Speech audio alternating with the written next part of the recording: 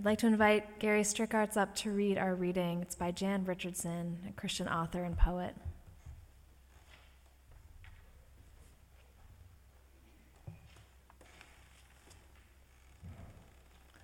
Blessing for waiting. Who wait for the night to end, bless them. Who wait for the night to begin, bless them. Who wait in the hospital room, who wait in the cell, who wait in prayer, bless them.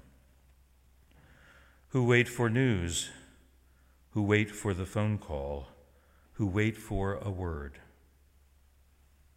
Who wait for a job, a house, a child, bless them.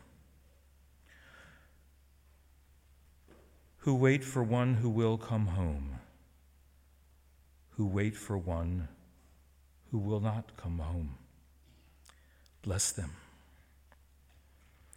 Who wait with fear, who wait with joy, who wait with peace, who wait with rage, who wait for the end, who wait for the beginning, who wait alone, who wait together, bless them. Who wait without knowing what they wait for or why, bless them.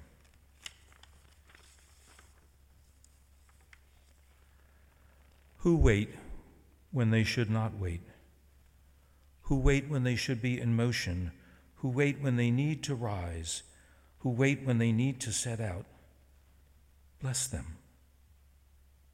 Who wait for the end of waiting, who wait for the fullness of time, who wait empty and open and ready, who wait for you, oh, bless.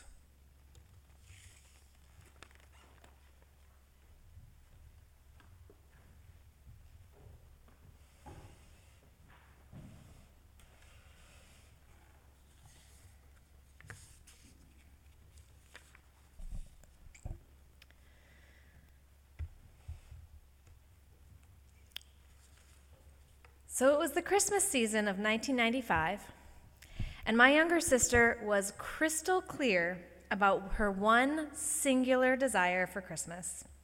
If you've seen A Christmas Story, think Ralphie's Red Ryder BB gun level of desire.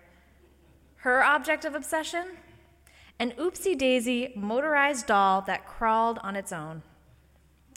The commercials would come on, and she would be rapt with attention in a way that I had never seen her focus so much on a commercial. Clear that she wanted oopsie-daisy and nothing else for Christmas that year. Clear that nothing would make her doll collection more complete than this realistic baby doll. Our parents, of course, had other ideas about how this might play out. They tried to reason with her. Amy, don't you think you could maybe pretend to have your current dolls crawl? No, absolutely not. Amy, is it possible that you might not like this as much as you think you will? Nope, not possible, parents. So in the end, they saw her 4-year-old heart was set on this doll, and they got it, even though they almost never got us things that we saw on TV, and even though it ate up most of what they had budgeted for Christmas that year. And on Christmas morning, my sister opened her presents, and the joy on her face, she had actually gotten the oopsie-daisy doll. She was going to be as happy and as cool as those girls on TV. Her joy was palpable. And as soon as she could, without glancing at her other presents, she got our parents to cut off the zip ties, remove Oopsie-Daisy from her cardboard jail, put batteries into the doll, and started playing with it.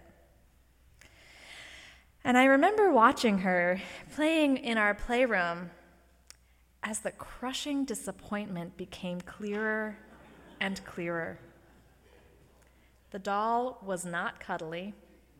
It was made of cold, hard plastic. It was not realistic. It made this motorized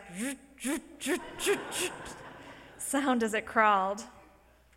And it was not charming either. It had this weird habit of splaying out, kind of like this.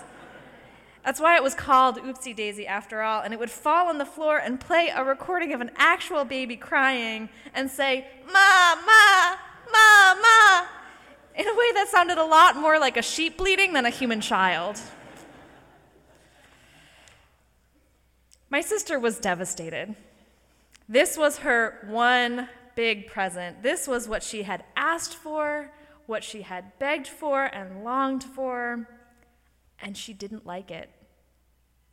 Oopsie Daisy had not made her instantly happy or joyful like the girls she saw on TV. In the end, Oopsie Daisy got precisely 1 hour of playtime in our house, and I think that was split between my sister and me. Social psychologists in the 1970s coined the term hedonic treadmill, which likens the pursuit of happiness to a person on the treadmill where you have to keep walking in order to stay in the same place. The hedonic treadmill in this theory is the observed tendency of humans to return to a relatively stable level of happiness despite major positive or negative events in their life.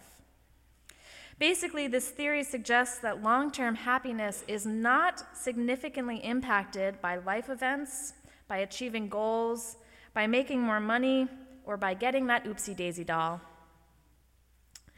And I share all of this because I fall into the trap of the hedonic treadmill all the time.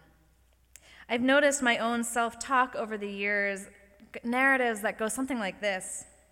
Well, Heather, once you finish the semester, get through the holidays, catch up on emails, find a new hobby, take the car to the garage, finish the to-do list, get a job that pays a salary, go on vacation, get a cat, replace your falling apart winter coat. You get the idea. Then you'll be happy, then you'll be able to relax, then you'll be living the life you've always wanted, then you'll be self-actualized. Then. Always in the future. Does this sound like any of you? Do you hear yourself saying things like this to yourself? Because let me tell you, friends, I've actually done all of these things at some point. I've gone on vacation and I've found hobbies, and my car is running just fine right now. Roses has been great with me. But my life is not magically any different than it was before all of these things. And today, as Advent begins in the Christian calendar and as we move into the holiday season, I've been particularly focused on this idea of waiting. I've been thinking about the spiritual gifts that waiting has to offer, because I think that this hedonic treadmill has an element of waiting to it, right? Because we're waiting for all kinds of things. We are waiting for more money, or we are waiting for time to rest, waiting for a different living situation, waiting to hear about news, waiting to see loved ones. We're waiting for a time when we have more time on our hands. We're waiting for a world that isn't as violent and cruel. We're waiting to be happy or waiting for fulfillment. We are waiting for a day that love guides us and not fear. We are waiting for healing, for salvation, for the light to come back. We are waiting for a future that is always slightly beyond our reach. Advent, in the Christian tradition, is the time of waiting for Jesus' birth. Jesus, who in the Christian tradition would be the symbol of God's love and salvation. Jesus, who symbolizes bringing God's kingdom and peace to the world. And although for me, I understand Jesus to be a human who embodied God's love so beautifully and profoundly that the empire took notice, I know I am waiting for that world that our hearts know is possible, whether we call it beloved community or God's kingdom. I am waiting for that world that we can hear breathing if we're quiet, just beyond the noise and the lights. That world where love and justice guide our communities, and not fear or greed or profit or hate. I am certainly waiting. There's a word for theologies of the future, and that word is eschatology. meaning the study of final things or where humanity is ultimately going collectively.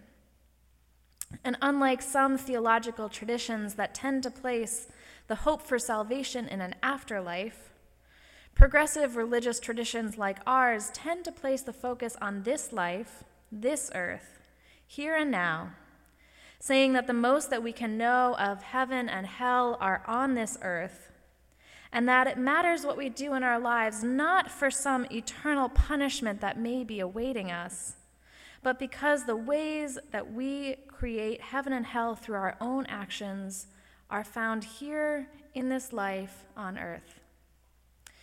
So, welcome to hell. And also welcome to heaven.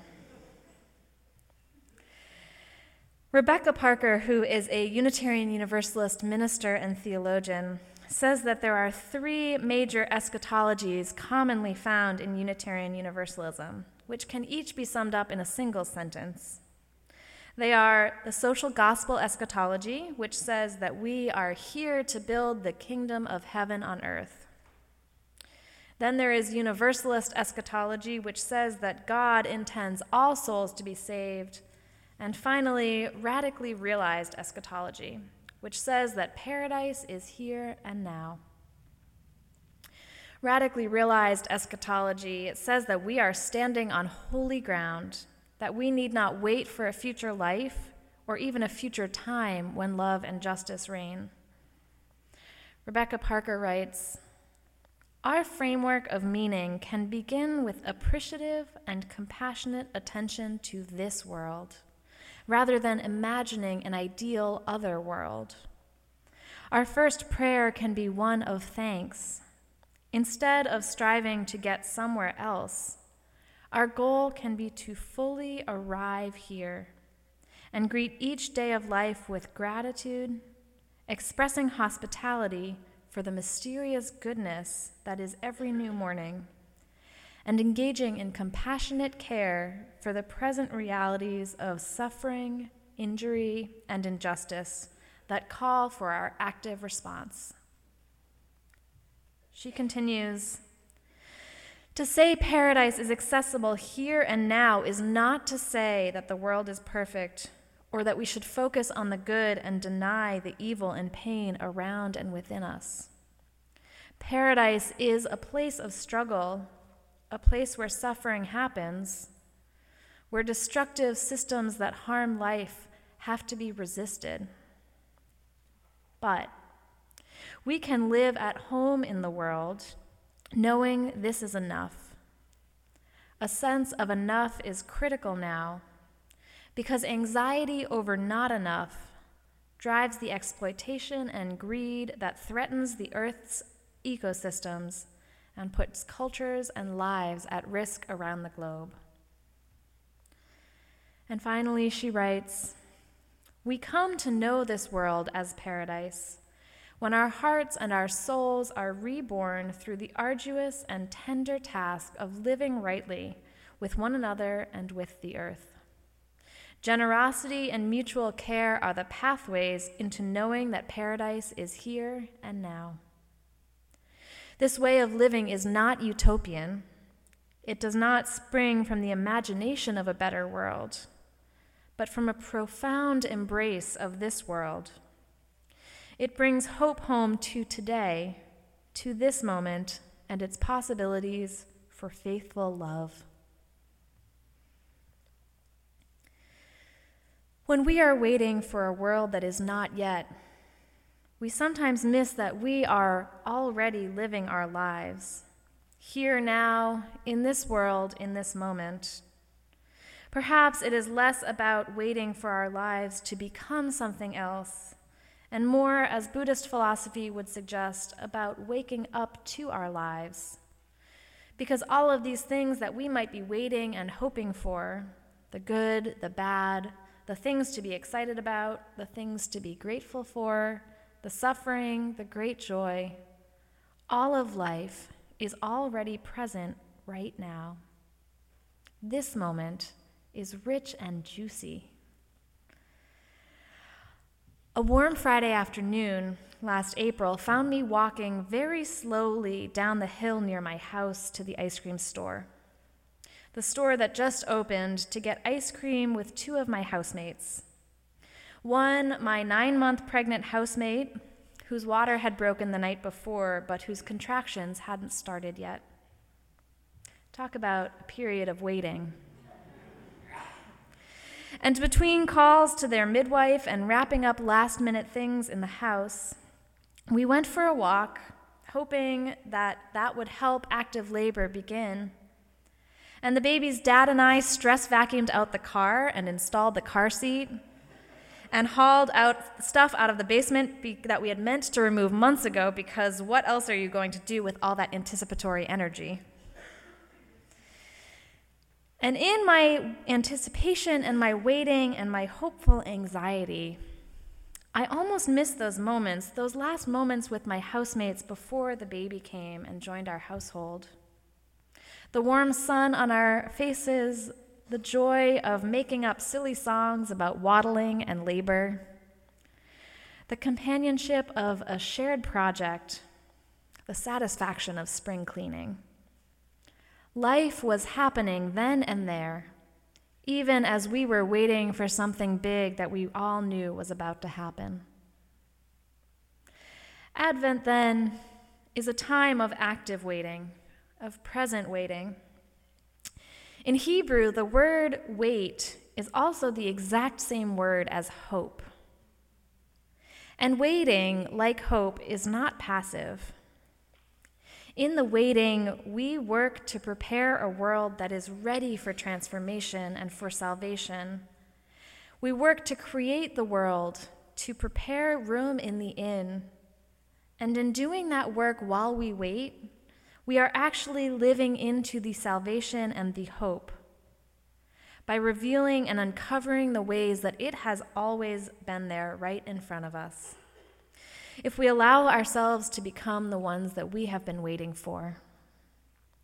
There is blessing in the work when we find heaven and paradise and salvation and healing in the work itself.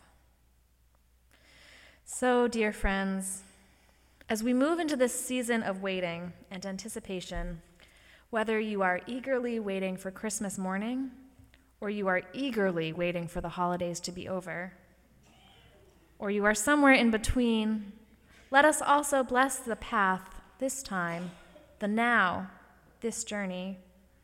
For too often we only bless the end. We only say thank you when we've reached the destination. This season, may we find ourselves present to the moments that we are in, waking up to our lives, here and now, this very day. May it be so, and amen.